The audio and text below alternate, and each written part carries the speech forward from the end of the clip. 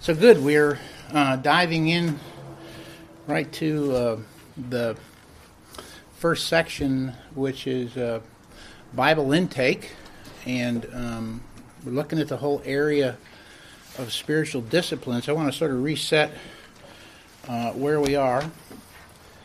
I made some recommendations last week, so I want to make them again.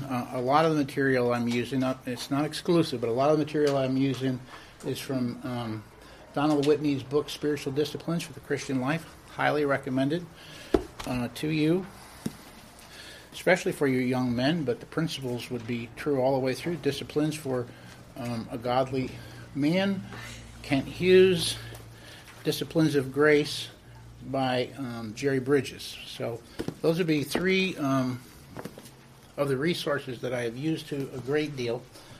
As soon as I walked out of here the other day, remember when I said, talking about spiritual disciplines, make your bed and how that became in New York?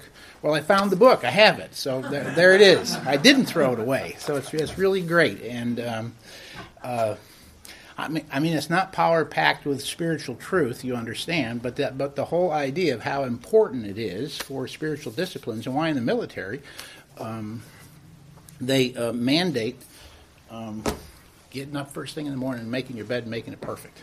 And I like one of the things he said, if at the end of the day everything went wrong all day long, nothing went right. You ever had a day like that where nothing went right? If when you got up in the morning and you made your bed and you made it perfect, when you go to crash into your bed at night, at least you're laying into a nice crisp bed that was made, and you can remind yourself, I got one thing done today.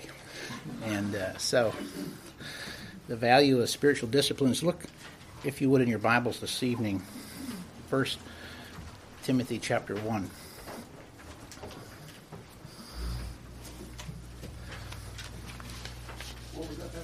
1 Timothy chapter 1. If I start going low, please let me know. I'll turn these down. That will help me a little bit. I don't actually know how loud I'm talking, so just give me the thumbs up if I need to keep pushing it and I'm not speaking loud enough, especially in the back. We're going to focus almost fully the whole time on disciplines, and I hit it over and over again. And if you were here last week, you know it's something I'm passionate about. And yet I don't want us to ever lose track of the standpoint that it has to be empowered by the Spirit and it has to be unto something. If the whole reason for the spiritual discipline is for me, if the whole focus is me, all it will do is build you up in pride, and you'll take a great fall. And so the passage that we've anchored on, I think really sets that well for us. So 1 Timothy chapter 4. Look at verse 6. Paul speaking to Timothy about being a good servant or a good soldier of Jesus Christ. We talked about how the fact that we're in a war against our own flesh, the world system that's set against us, and of course the devil and all of the evil that surrounds us continuously. And so Paul's given some instruction here. If you instruct the brethren in these things, you will be a good minister or a good servant of Jesus Christ, nourished in the words of faith and of good doctrine, which you shall have carefully followed. But reject profane and old wives' fables. So he's saying you have to focus your life on the doctrine, on the words that you've been taught, and you need to shun fables. You need to shun traditions, all this, anything that's not objective truth from the Word of God. You need to shun that, because the other is going to be continually contaminating your thinking. And of course, we see that Pastor Farrell made that point this morning of how every area of astrology and all the rest of that stuff, it's skyrocketing, dreams and visions, and it's absolutely nutso, and we have to keep bringing ourselves back to objective truth. And so Timothy is being instructed in this. So they had that problem. They didn't have the internet back then. Al Gore hadn't invented it yet, so they didn't have that difficulty. That was a joke. You can laugh. That was supposed to be funny, unless you're an Al Gore fan, of course. And but he's saying you reject all of that. And what do? The middle of verse 7, and we exercise, or we discipline, we agonize, we work we are doing everything we can in this pursuit towards what? Godliness. You might pull the word out if you wanted to, godliness, insert the word holiness. Our pursuit towards Christ's likeness, which is holiness. Look what it says, for bodily exercise profiteth a little, but godliness is profitable for all things, having promise of the life that is now and the life which is come. So just like we'll exercise for keeping our bodies in shape, and there's nothing wrong with that, comparatively speaking, that is a waste of time compared to what we put into spiritual disciplines that help us grow in the grace and the knowledge and the truth of Christ and become like Christ. And we labored all the way through that for those of you that aren't here in the first part of the handout and in others, that need for our own lives. One of the reasons that we need to take in the Scriptures is because, just honestly, we do not know God like we need to know Him. And we don't know ourselves like we need to know ourselves. And as we dive into the Scriptures, that's all revealed to us. And the more that's revealed to us, the more we realize how unholy we are, the more we realize how holy He is, and then the more we realize the need, and then that motivates us in the area of a discipline. R.C. Sproul, a number of years ago, and I think he's probably done this many times, did what I think was just an absolutely powerful illustration. And he took and he called his grandson up on the stage. I don't have a grandson here, or I would call my grandson up. I have a volunteer. This is a non-speaking part. I want to do the illustration for you. Maybe many of you have already seen it. Do I have somebody who would be willing to come up here? I'm going to see if I can get 3 people. It'll only take about 3 minutes. Anybody at all? All you got to do is stand. Nobody? Not even one person? All right. Well, then I guess that won't work. That means I got to do an artist rendition again. So what he did is he put a person up here, and it was his grandson, and he said, "My grandson is going to represent Jesus Christ." And so he put his grandson up on the stage. And then he took, how many have seen this? Have you seen R.C. do that? He took another volunteer, and he put his other volunteer on the other end of the stage. And wait a second. This is the Lord.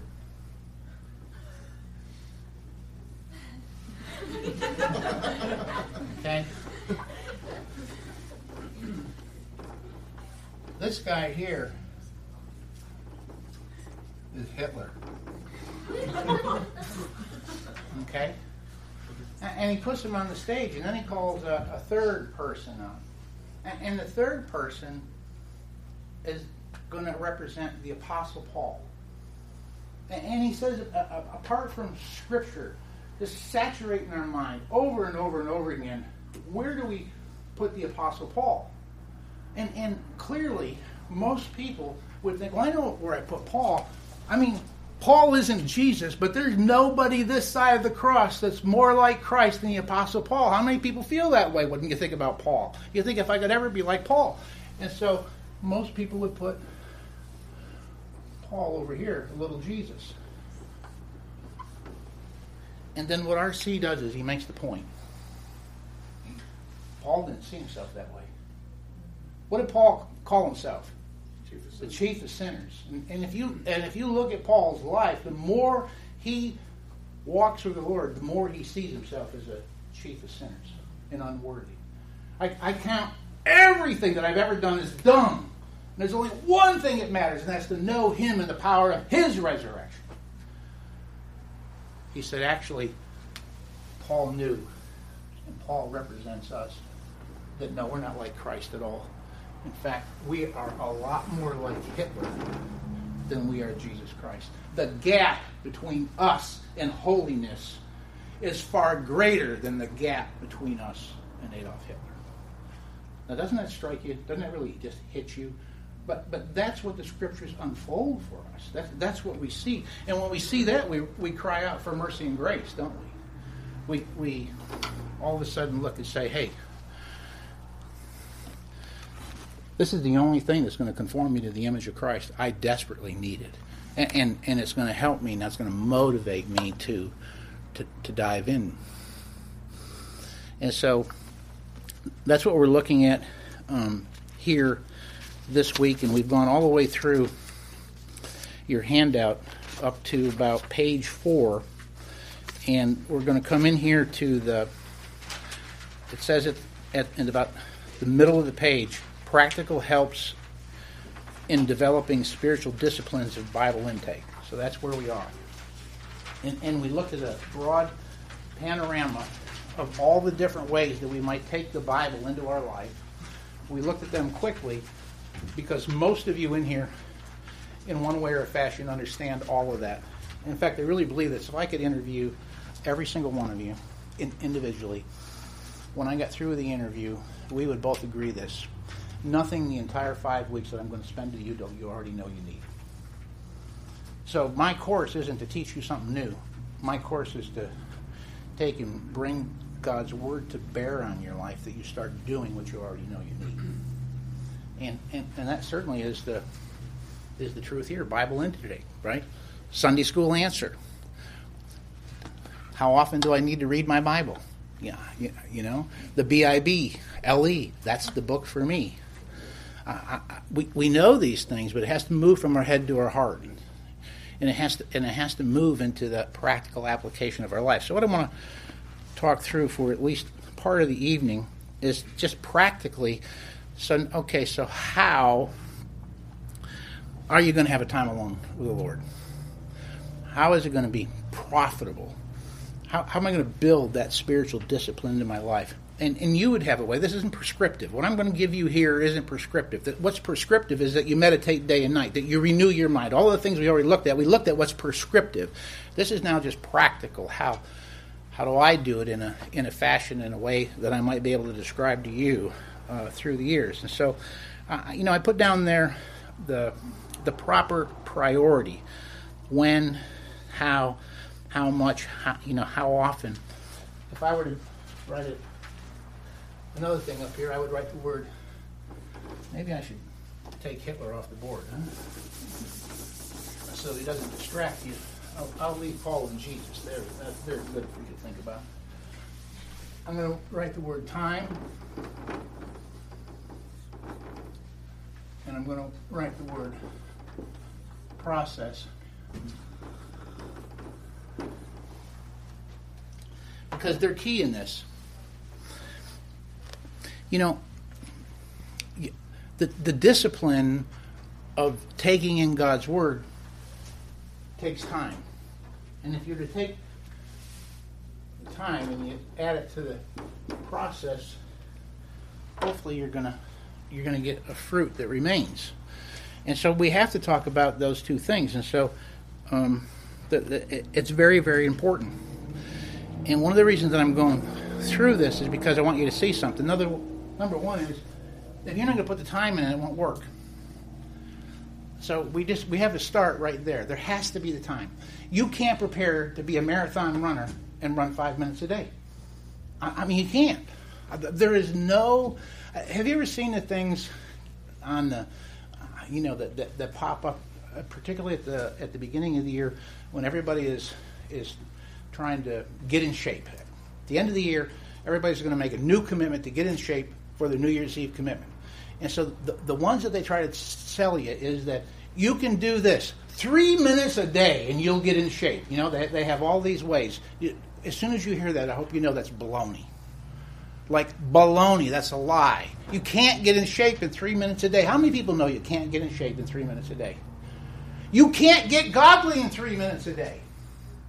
Do you see what I'm getting at? It doesn't work. You can't expect it to work. So time is important in its quality and in its amount. There has to be both. So you might say, well, I spend this much time, but how are you spending the time? Is there quality in the time? Which then would bring us over to process. And I just want to say there's a lot of people that might spend a good deal of time, but the process was flawed. How many people have heard this expression before? Practice makes perfect. Have you heard that? How many people have heard that? Do you know that's wrong? That's complete baloney. This is the only thing that's perfect. And if you practice something wrong, how many of you are golfers? Or there's an archer back there. I don't care what the discipline is. If you don't have the right technique and you practice the wrong technique over and over and over again, you will slice the ball for the rest of your life. You will miss the target for the rest of your life. Because practice doesn't make perfect, it makes permanent. It takes something that instills it in your life. And you can take a lot of time and have the wrong process and instill in your life not rightly dividing the Word of God. Actually dividing it completely wrong. Having it completely messed up. You could pray and not pray biblically. You can spend all that time and the process is flawed, and all you're doing is taking time with a flawed process, and you're making it permanently, but you're not growing in the grace and the knowledge and the truth of Christ. And so, you have to have both. So obviously, this is just 5 weeks. I can't sit down with you and take you all the way through. So how do you open up the Scriptures? How do you study them? So I'm going to hit the pieces, the main pieces, and make sure that we know how. There has to be time. So you've got to decide when in priority. I personally, years and years and years ago, I could go back and show you in my journal. I believe it was in 1982. I decided to commit an hour alone to the Lord every day. I didn't decide just to commit any hour alone with the Lord. I decided to commit the first hour of the day. Now, that's not prescriptive. That doesn't make me more spiritual than anybody else in here. It's a discipline I wanted to build into my life. The thought came to me from Mark chapter 14. And in Mark chapter 14, you might be familiar with it. It's the Garden of Gethsemane. And Peter, James, and John is there. And the others, but those three are with Jesus, and Jesus goes off a bit, and he prays. And when he's praying, it's so intense, his time with the Lord, and the burden is so heavy, he's sweating great drops of blood. You're familiar with the passage, yes? And how he could just use some encouragement from his friends that they're laboring with him. So he goes back to his friends. What does he find his friends doing? Sleeping. And this happens 3 times, and 3 times he says to them, could you not watch and pray with me? Do you know how long he says? 1 hour. Not prescriptive. Not prescriptive. But he says that. Why doesn't he say, why don't you pray with me? Couldn't you watch and pray for 15 minutes? Why couldn't you watch and pray for 4 hours? I don't know the answer to that. Scripture doesn't tell us. I don't need to know the answer. I just want to tell you that as I thought about that, Christ says to Peter, and had said to Peter, that Satan's going to sift you, but I've prayed for you. And we see over and over again that Jesus spent time alone with the Lord. And here he is asking the disciples, couldn't you even watch and pray for an hour? And again, I don't think that's prescriptive. But it was from that I began thinking, how long do I spend with the Lord? And it was in that time that I decided that I needed to make time a priority in my life. And so I did make time. And perhaps like you, I had a busy schedule. You know, I'm nearly 72 and nothing has changed. I kept thinking, when the kids grow up, won't be as busy. Well, when the grandkids grow up, it won't be as busy. Ask Judy how busy I am. And you know what? That's a blessing. I want to be busy right until Jesus calls me home. If you have the health and the opportunity to be busy till then, isn't that a wonderful thing? But my point is that I would get busy intending to do my work, my time with the Lord during the lunch hour, or intending to do my time before I went to bed at night. I always had lots of good intentions. I'd made the commitment I need to give an hour, but the hour seemed like something else always got in the way. Maybe you've had that. Maybe your time wasn't an hour. Maybe it was 15 minutes, but something else got in the way. And so you go back and you analyze and you look at your heart and you go before the Lord and you go, what's wrong? Well, I think I had the time right because I've stuck with that time all those years, but I didn't have the order right. And once I put both order and time together, and I looked and I said, I commit myself to the first. I'm going to give you the first part. Seek ye first the kingdom of God and his righteousness, and all these things will be added unto you. When I decided to make that first before anything else and just say, I'm just not going to let there be an exception. Now, have there been exceptions? A few. I'm a man. I'm frail. I get a phone call at 2 o'clock in the morning, have to head down to the hospital. I don't stop and give an hour with the Lord first. So I'm not going to tell you that there aren't exceptions. I've been sick or frail like you have. But as the Lord is my witness, there have been very few exceptions in all those years. And I set my alarm depending on what time I have to be someplace to fulfill whatever responsibility in that season of life the Lord gave me. And I set that alarm so that I have enough time to spend an hour alone with the Lord before I have to be there. Now, I've had to be places even now on Tuesdays. On Tuesdays, I do Grace and Granite. So I'm here. What time is Grace and Granite, guys? 6. How many of you are in Grace and Granite? Hey, you like being there at 6 o'clock? Would you rather Grace and Granite was like at 9? Yeah, that'd be great, wouldn't it? Grace and Granite at 6. You ask Judy. I hate doing this because this is what it feels like to me. It feels like I'm patting my back so over and over again. I'm not any better than any of you. I'm trying to be as practical as I can. My alarm goes off at 4:30. And I get up at 4:30 so that I can give an hour to God before I go to Grace and Granite. Because that's been the pattern of my life. Whatever it takes to give him the first part, that's what I'm going to do. I'm not going to tell you that every bit of it has always been rich, as it's always been productive. I'm as human and as frail as everybody, but I'm talking about a commitment. You can't have a discipline until you make a commitment. And I'm telling you, the first commitment you need to make is the time, both in its importance and in its amount. And so you have to decide that. But that's what I'm saying here, and I've made a case in the handout for first thing in the morning. Again, none of this is prescriptive, so I'm not going to go all the way through that. But it's an essential part. And so some people have been very, very effective at doing their time alone with the Lord in the evening before they go to bed. I'm not. I'm worth nothing after 9 o'clock at night, so that just wouldn't work for me. Maybe it does for you. The important thing is not when, but that you're doing it. But I think you have to keep in mind its priority. It has to be that high of a priority. I had somebody struggling with this years ago, so I just said, don't struggle with it. If you're being successful at night, that's fine.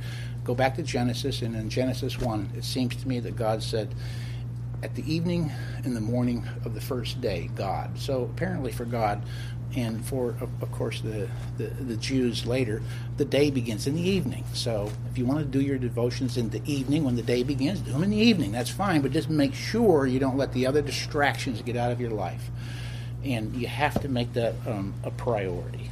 And then you have to decide how much. And so I can't tell you how much, but you'll see as we go through this, I just don't know how you can rightly divide the word and do the things that need to be done in much less than an hour. I'm just going to be candid with you. You can't. I don't see how you could do it in 15 minutes. Now, maybe you can't do it all in 1 hour at one time. Maybe you have to break it up. You have to do a half hour in the morning or a half hour at night. But I'm telling you, you're going to have to put the time in. And so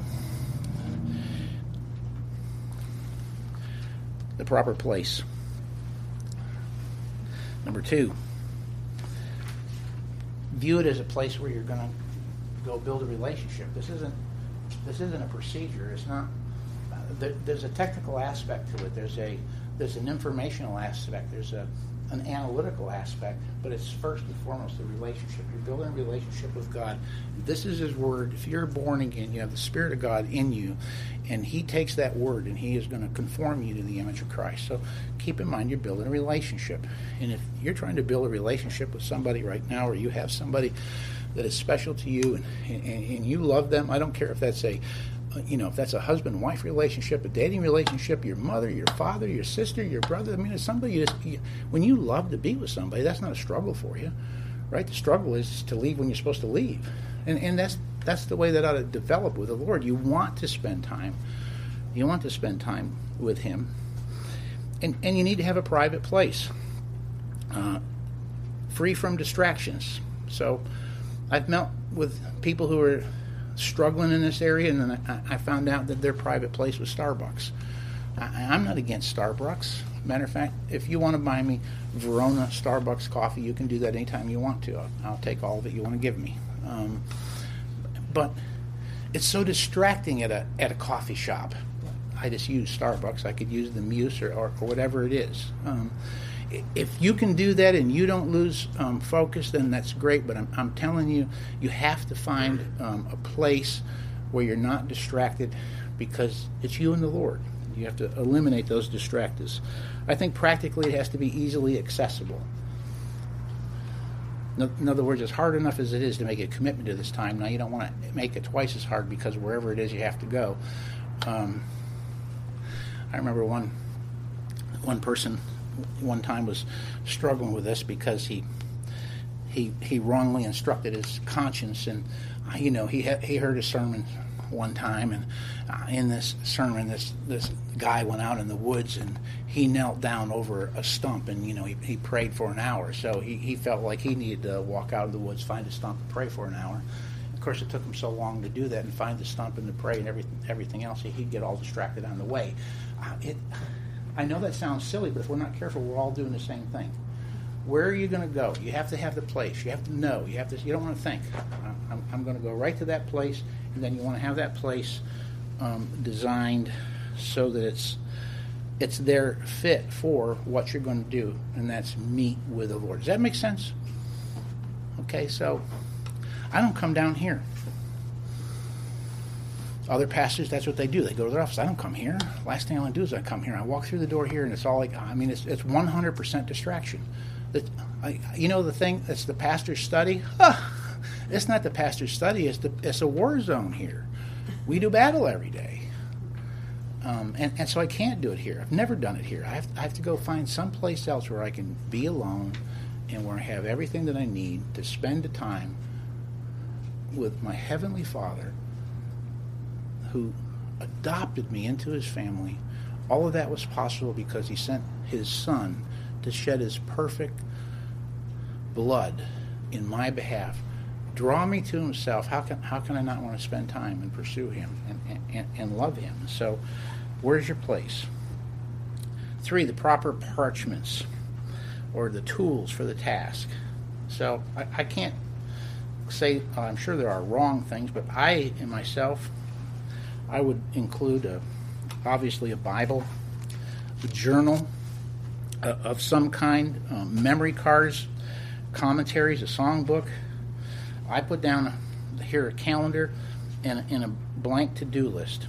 We'll talk more about this when we get to prayer, but you'll find that if you try to pray or you try to meditate, that your mind will think of all sorts of things. And that's why I have that list. It's no problem with me. So, I'm trying to meditate on a truth and pray that back to God, and I'm thinking, I need to let Christy know to do this when I get to the office. I don't let that bother me. I grab that list and say, have Christy do whatever, and then I put it aside and it's gone. I'm right back to meditating again. So I actually use the list to keep me from getting distracted, and train yourself. If that thought comes, that's sort of taking control of that thought. Okay, I'm going to take that thought, I'm going to put it right over here in this list. I can forget it now. I won't forget it, because when I go, I'm going to grab that list as I head to the office. So a good study Bible is very, very helpful. I've had a MacArthur study Bible since the day they came out. The ESV Study Bible is a very good one, but they're very helpful.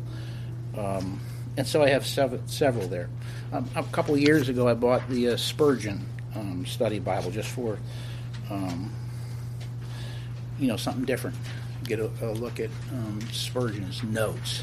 Again, very, very helpful. And so the next page, you have accessible to you all the computer software and programs and the different translations at your fingertips. That's wonderful. I'm going to encourage you to have a hard copy of some kind to get used to it, get to know where it is. I have several of them, but I'm telling you, it's like I know it's right. It's right here. It's right here. It's right here. It's on that page. There's something about that, and they're finding even in the whole education process that digitally you don't retain what you do when you're doing hard copy and then write it out by hand. Same thing. When you type in, it's not the same thing as writing it by hand. That's why I would recommend a journal for you. And so all of those things you would want, and you'd want to have them available so they're there, and you're going to go back to them all the time each day.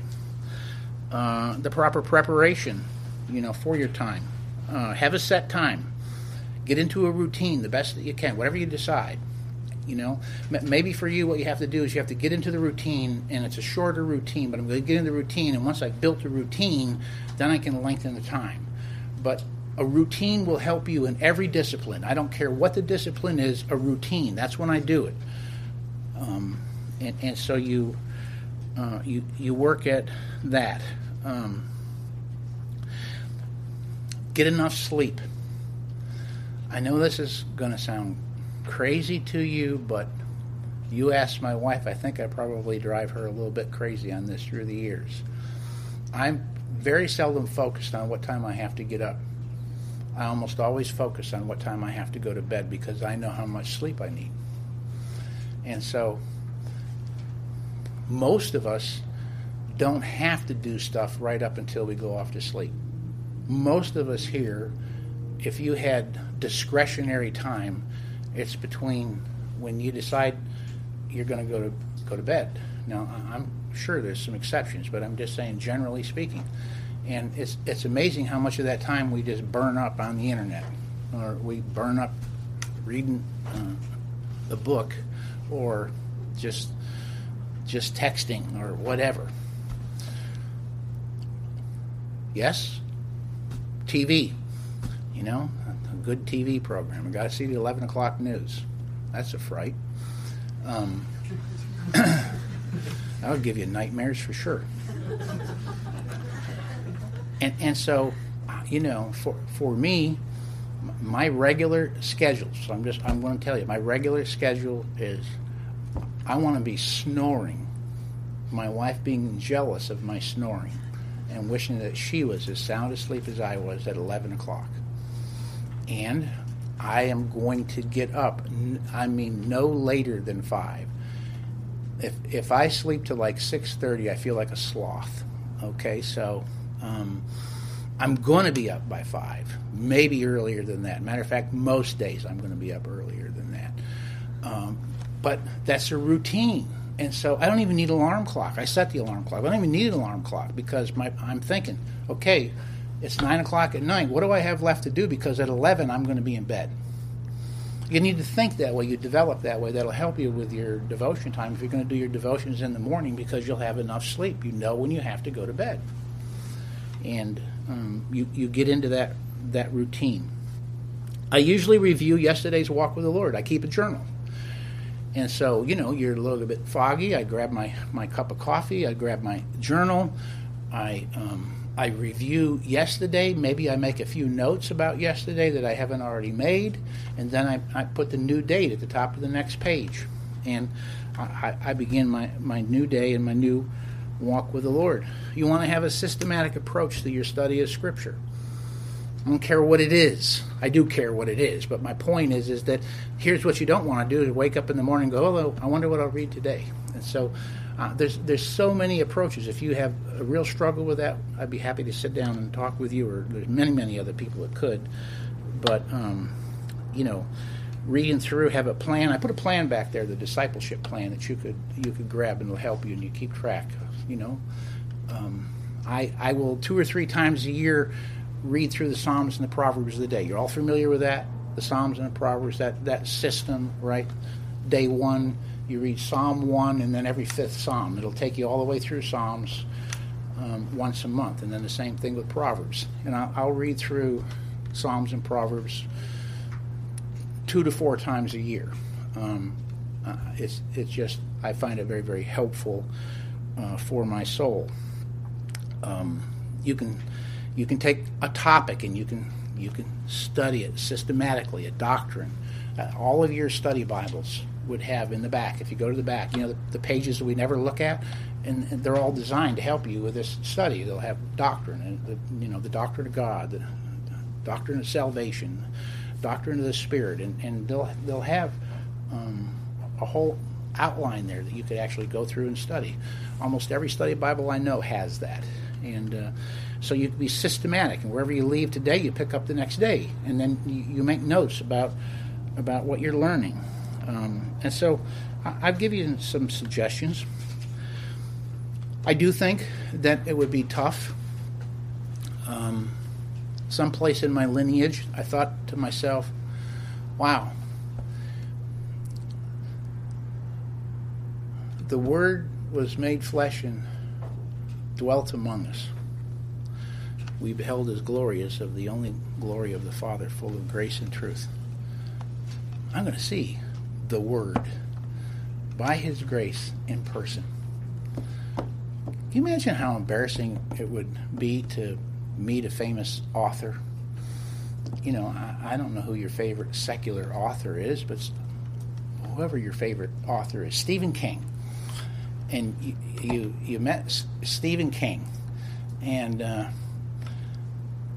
you had a book because you knew he was doing a book signing at Barnes & Noble, so you bought a Stephen King book, and you went up there and you asked him to sign it, and Stephen King looked at you and said, "Hey, did you like my book?" And you had to look at him and say, "Well, I read the jacket cover." You read the jacket cover. I'm Stephen King. You mean you haven't read my book? I mean, I think you know where I'm going with this, right? Can you imagine facing the Lord and you haven't read His book? I mean, from beginning to end, you haven't read it? You're going to face Him? You haven't read it? The people have burned at the stake that you would have the Word from a human standpoint here. The Spirit has preserved it, and you haven't read it. And so it would just seem that's came to me that I really want to make sure that I've read the whole thing. And then as I've done that through the years, and I don't think it has to be done in a year. You could do it in 3 years. First time I worked my way through the Bible, it took me 3 years. It's not the time, it's the heart. Okay? And so I would encourage you at some point to do that. I think I've read through the Bible 25 or 30 times, okay? Because I'm going to sit with the author one day, but secondly, it gives you the panoramic picture of the flow of redemption. It gives you the idea of everything that God has done. And if you don't have that, you don't understand where the parts fit in, where the different parts fit in, how they all fit together if you don't have the big picture. So I would encourage you, especially if so many younger ones here, sometime before you get too old, read it all the way through. When you're reading it all the way through, you don't have to understand everything. Just read it to get the flow. Read it to get the flow. Read it to get the overview. That's what you're reading it for. That's different than studying to rightly divide it. So I would encourage you to do that. And then you need to do, obviously, like I've said, some deeper study. I have some suggestions down there for you that you can look at. So learn to study it expositionally or inductively. I trust that you know how to do that. Who, why, what, where, and when. You know the context is king. What's the context? That's why your study Bibles are so helpful. This is really corny, but on the very back, I gave you one of these Bible study guides. It needs to be updated. This is when I made this thing. There wasn't any such thing as, I think it was originally done on a typewriter, and then I keep trying to pull it over. But I got a Bible study guide, and if you just look at it there, it would help you. So you take your passage of Scripture, you don't have to use this form, but I just want you to see the idea. What are you doing when you take a section of Scripture? Almost every Bible that you have will be broken up into a section of Scripture. It's looked at it, and it says, like what I just read to you this evening, it's broken up into the verses 6 through 11. So you take a section like that, a section of Scripture, and you see how it fits into the whole. And you could ask these questions. What has God said about this passage? Summarize it in your own words.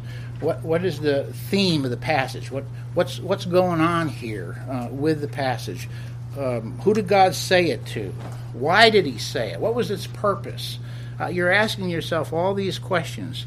It's not just important what did God say, it's important to understand from the context what did God mean by what he said. His meaning never changes. Understand that what God said and what he meant by what he said is fixed in time. It's called the authorial intent of Scripture. We must understand that before we can make applications. And so that takes a little bit of work, and that's what I'm getting at. You can't do that in 10 minutes. Or how are you going to rightly divide it? How are you going to know what it means? And so you ask yourself all of these various questions. Maybe study a commentary, your study Bible. Then you begin to write down, so what's the interpretation? What does this mean? And then I can look and say, so in this, is there a command to obey? Is there a promise I need to trust? Is there a principle I can apply? You see all of that there. But that might help you or give you an idea. I'm sure we have many people. I could put you with somebody who could help you and sit down with you and teach you how to study your Bible, so that up on the board we have time, but not only we have time, we have the correct process. I'm taking that time and I'm understanding the process correctly, so I'm taking in the Word the way it was intended to be taken in. Okay, let's take a deep breath. So I've covered a lot. Questions? If I said anything that wasn't clear, you didn't understand, do you want me to amplify?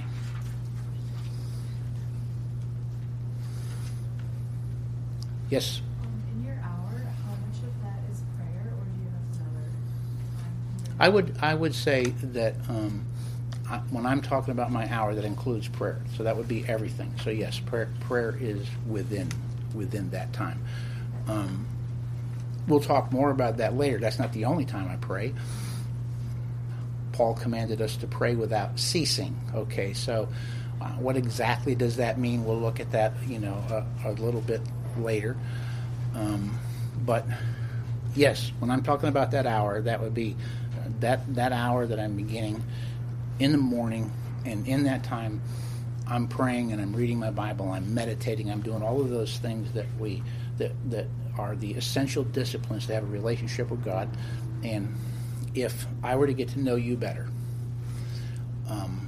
you'll have to forgive me. You've probably told me, but I don't even remember your name. What's your name? It's Priscilla. Priscilla. Okay, Priscilla, I'm Larry. All right? So now we know each other's name, but that doesn't mean we know each other, does it? We've got to sit down and we have to have a few conversations, maybe many, before we really get to know each other. And that's going to take time. And in doing that, there has to be a back and a forth. Well, in our time with the Lord, this is God speaking to us through His Word, and prayer is us speaking back to Him. And because my daddy brought me up as a gentleman, there's a certain way that I would speak to you because you're a lady. You're a young lady. I would speak to you in a certain way. And to speak to you in a different way would be improper. It would be wrong. Do you know that there's ways to speak to God that's improper and is wrong? God tells us in His Word how to speak to Him, how to pray. And so all of that is part of the process that I need to learn as I dig into the Word. And so I have here, I usually pray and ask God to open my eyes before I start. It's His Spirit that gives me understanding. If God doesn't reveal Himself to me, this is going to be ink and paper.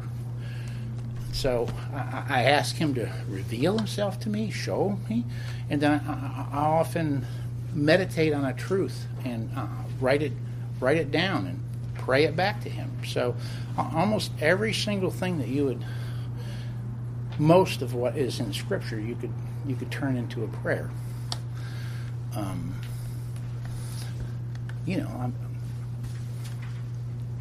Take that a little bit loosely. He took and cut off Goliath's head. That would be tough to turn into a prayer. But you get what I'm getting at. And of course, what I just said, we laughed at that, but isn't that important?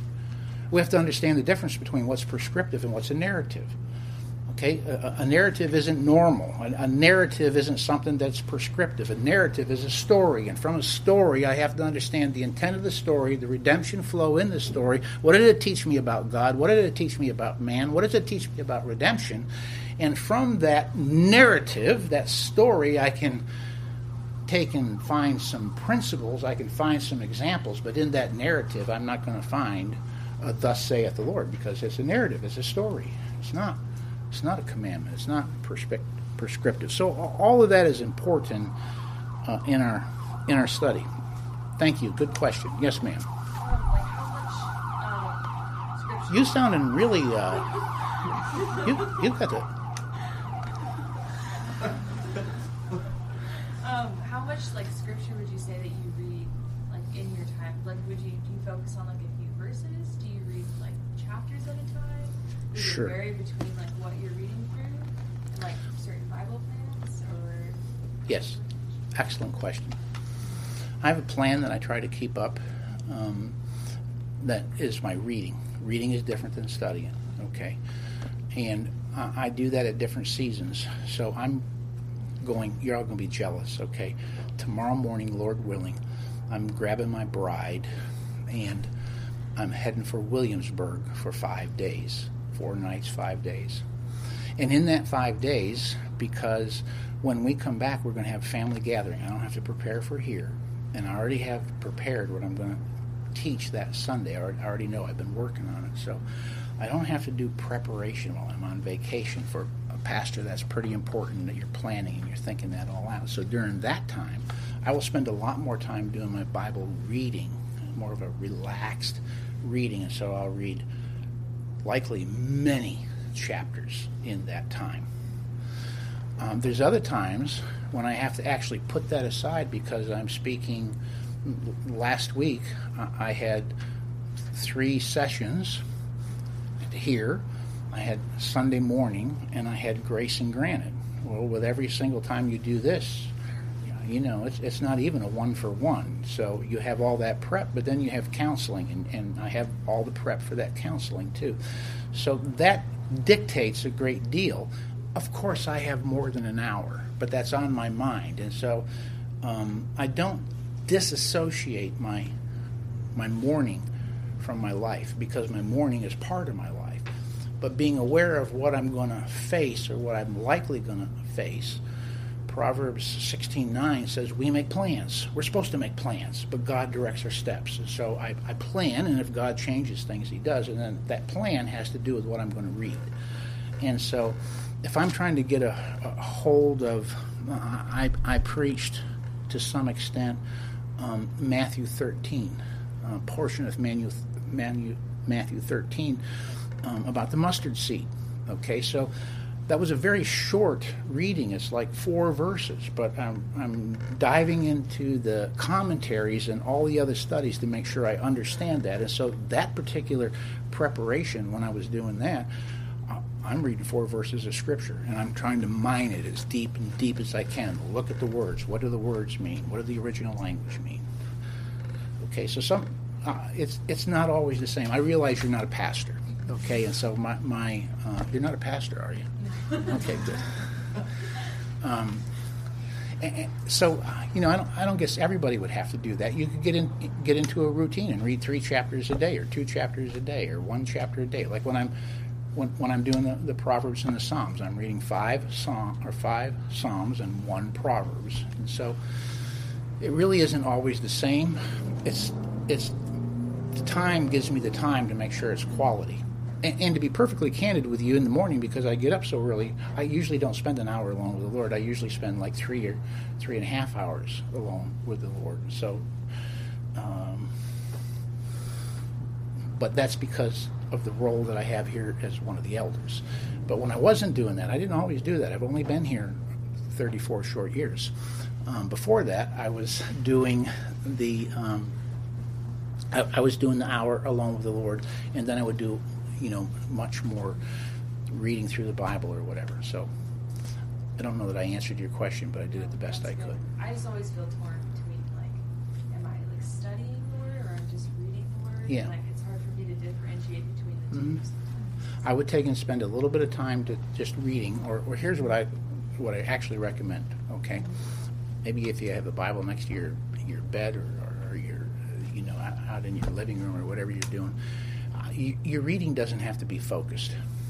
Don't think about your reading as like you can't have any other distractions. Reading is more relaxed. You're still going to take in what you read. Study can't be. Study has to be focused like a laser. Okay, so give that focus like a laser time, but then you can find other times when you just read. You're sitting out there and you're reading and get used to do that. I mean, you wouldn't think anything about picking up a magazine or reading what somebody said on Facebook or Instagram or Twitter or whatever. Well, don't think anything about opening up the Word of God and looking in and saying and getting into a habit of often looking at the Word. That's why I like my journal. I take literally every day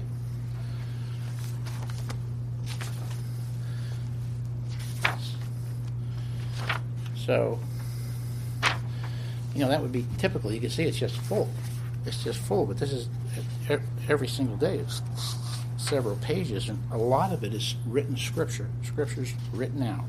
Now there's other things, little checklists where I keep what I'm doing, but I'm writing scripture over and over and over again, because then that helps me. So I'm carrying the journal with me, and I have 10 or 15 minutes. I mean, I don't part with this baby. It's and so you open it up and you read again what you read this morning.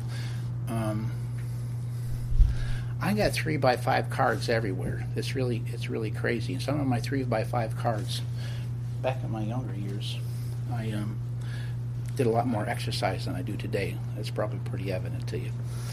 And when you exercise, you sweat, and I'd hold the cards in my hand, so the cards are even worn from all of the sweat. And I think it's sort of neat, so I keep them. But just carrying a card in your pocket, in your purse with you, that's going to be something you're going to meditate on day and night, that you're memorizing. And you feel distracted, you feel the tension coming, you feel the pressure, you feel the anger, you feel the draw to the flesh, and you know that you have in your pocket, there is no temptation that's taking you but is common to man, but God is faithful. And I remember that, and you pull that out, and you look and you say, yes, God is faithful. And he will give you a way of escape that you might be able to bear it. And because in your private time you've practiced that over and over again, you then turn that into a prayer and say, oh God, I'm feeling the temptation. Show me the way of escape and give me the desire in my heart to take the way when you show it to me. And you pray that. That's meditating day and night. That's what you're doing with the scripture. So however you would do that, I guess you could do that on your cell phone. I don't know. I don't do it on my cell phone. It wouldn't work for me, but maybe it would for you. But so that you can do deeply, and you try to take it with you. You want to be consumed with Scripture so that it just flows out of you. If I were to come up and squeeze you like a lemon, the juice of Scripture would come out. That's what we're looking for. That's the goal. So the proper perspective will be very helpful. Why am I doing this? I'm doing this as unto godliness, right? But there's a second reason I'm doing this. I'm not doing this just unto godliness. This was life transforming for me. Life transforming. Try to take out of your time with the Lord one simple nugget. I've always been a man who's tried to keep the cookies on the bottom shelf, because I can't reach the top shelf myself. Take a nugget of the truth, like I just showed you. Everybody's tempted. God doesn't want us to fail in a temptation. For every temptation, there is a way of escape. God has promised to show it to you. And he does it because he wants you to endure that temptation. Being tested and tried, you come forth as gold, that you have a greater assurance that your faith is real and that your God is real. So you take that nugget with you. And when you leave your devotion time, you simply say to the Lord, show me somebody today that needs that truth.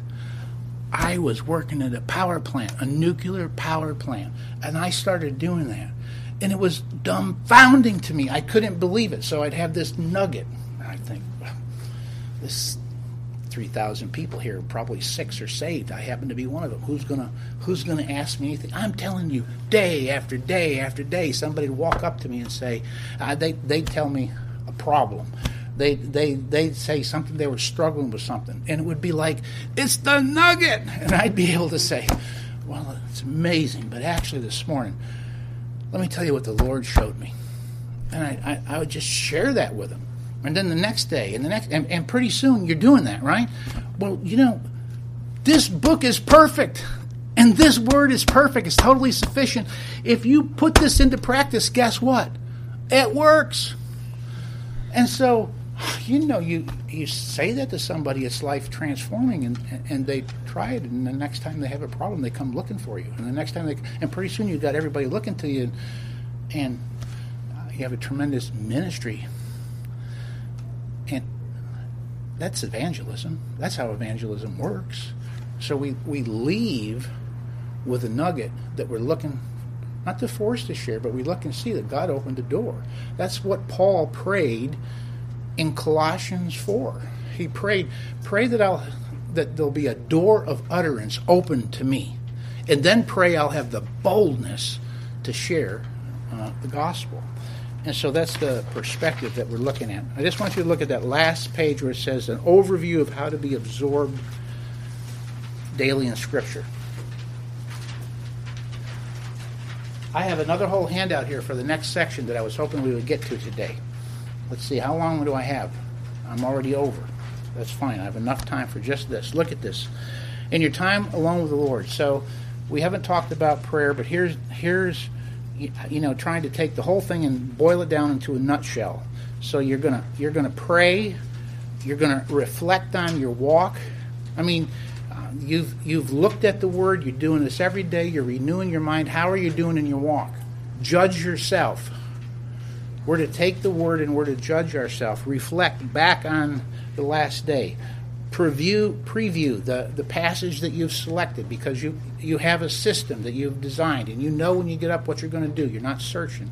And then read it slowly, observe, interpret, apply. I suggest an index card or whatever, a verse, a song, something that you're going to take with you, pray, and then look to share. And if you'll do that, that will be helpful. Some corny things I put there on the Mac: hearing, reading, studying, memorizing. You have that list. I put in there John Piper, excellent on why you should memorize Scripture. I think this is a great game. I think maybe I said this before, but I love to do it to myself. It really is helpful if you're stressed and you can't go to sleep, or you're just stressed and you're feeling the old panic attack come on. Just start quoting Scripture and see how long you can go quoting Scripture. So how many will come to your mind? How many do you have? It would just be awesome to shut that door, forget the clock, and we only have to go in any order.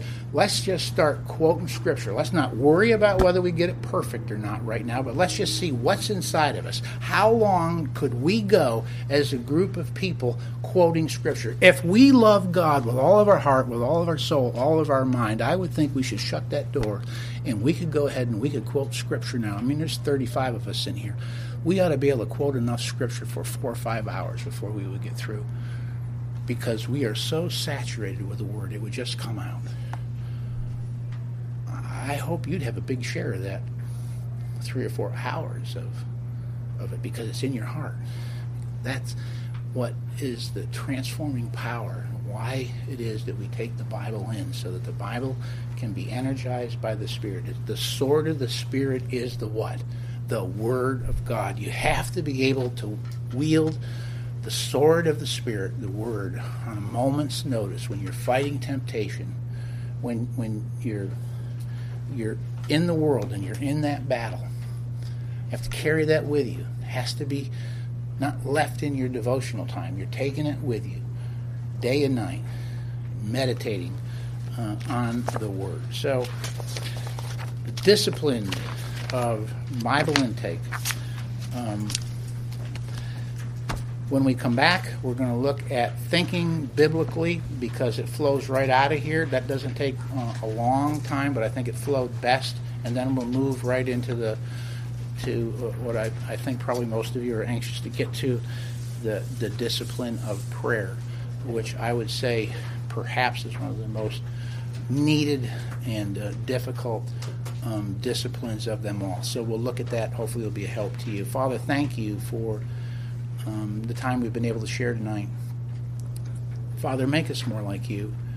Give us a greater love for your word. Motivate us, Lord, to pursue you, to pursue godliness for the glory of Christ. Lord, give us opportunities to share what we're learning with others, I pray. Bless each of these that made it a priority to be here tonight.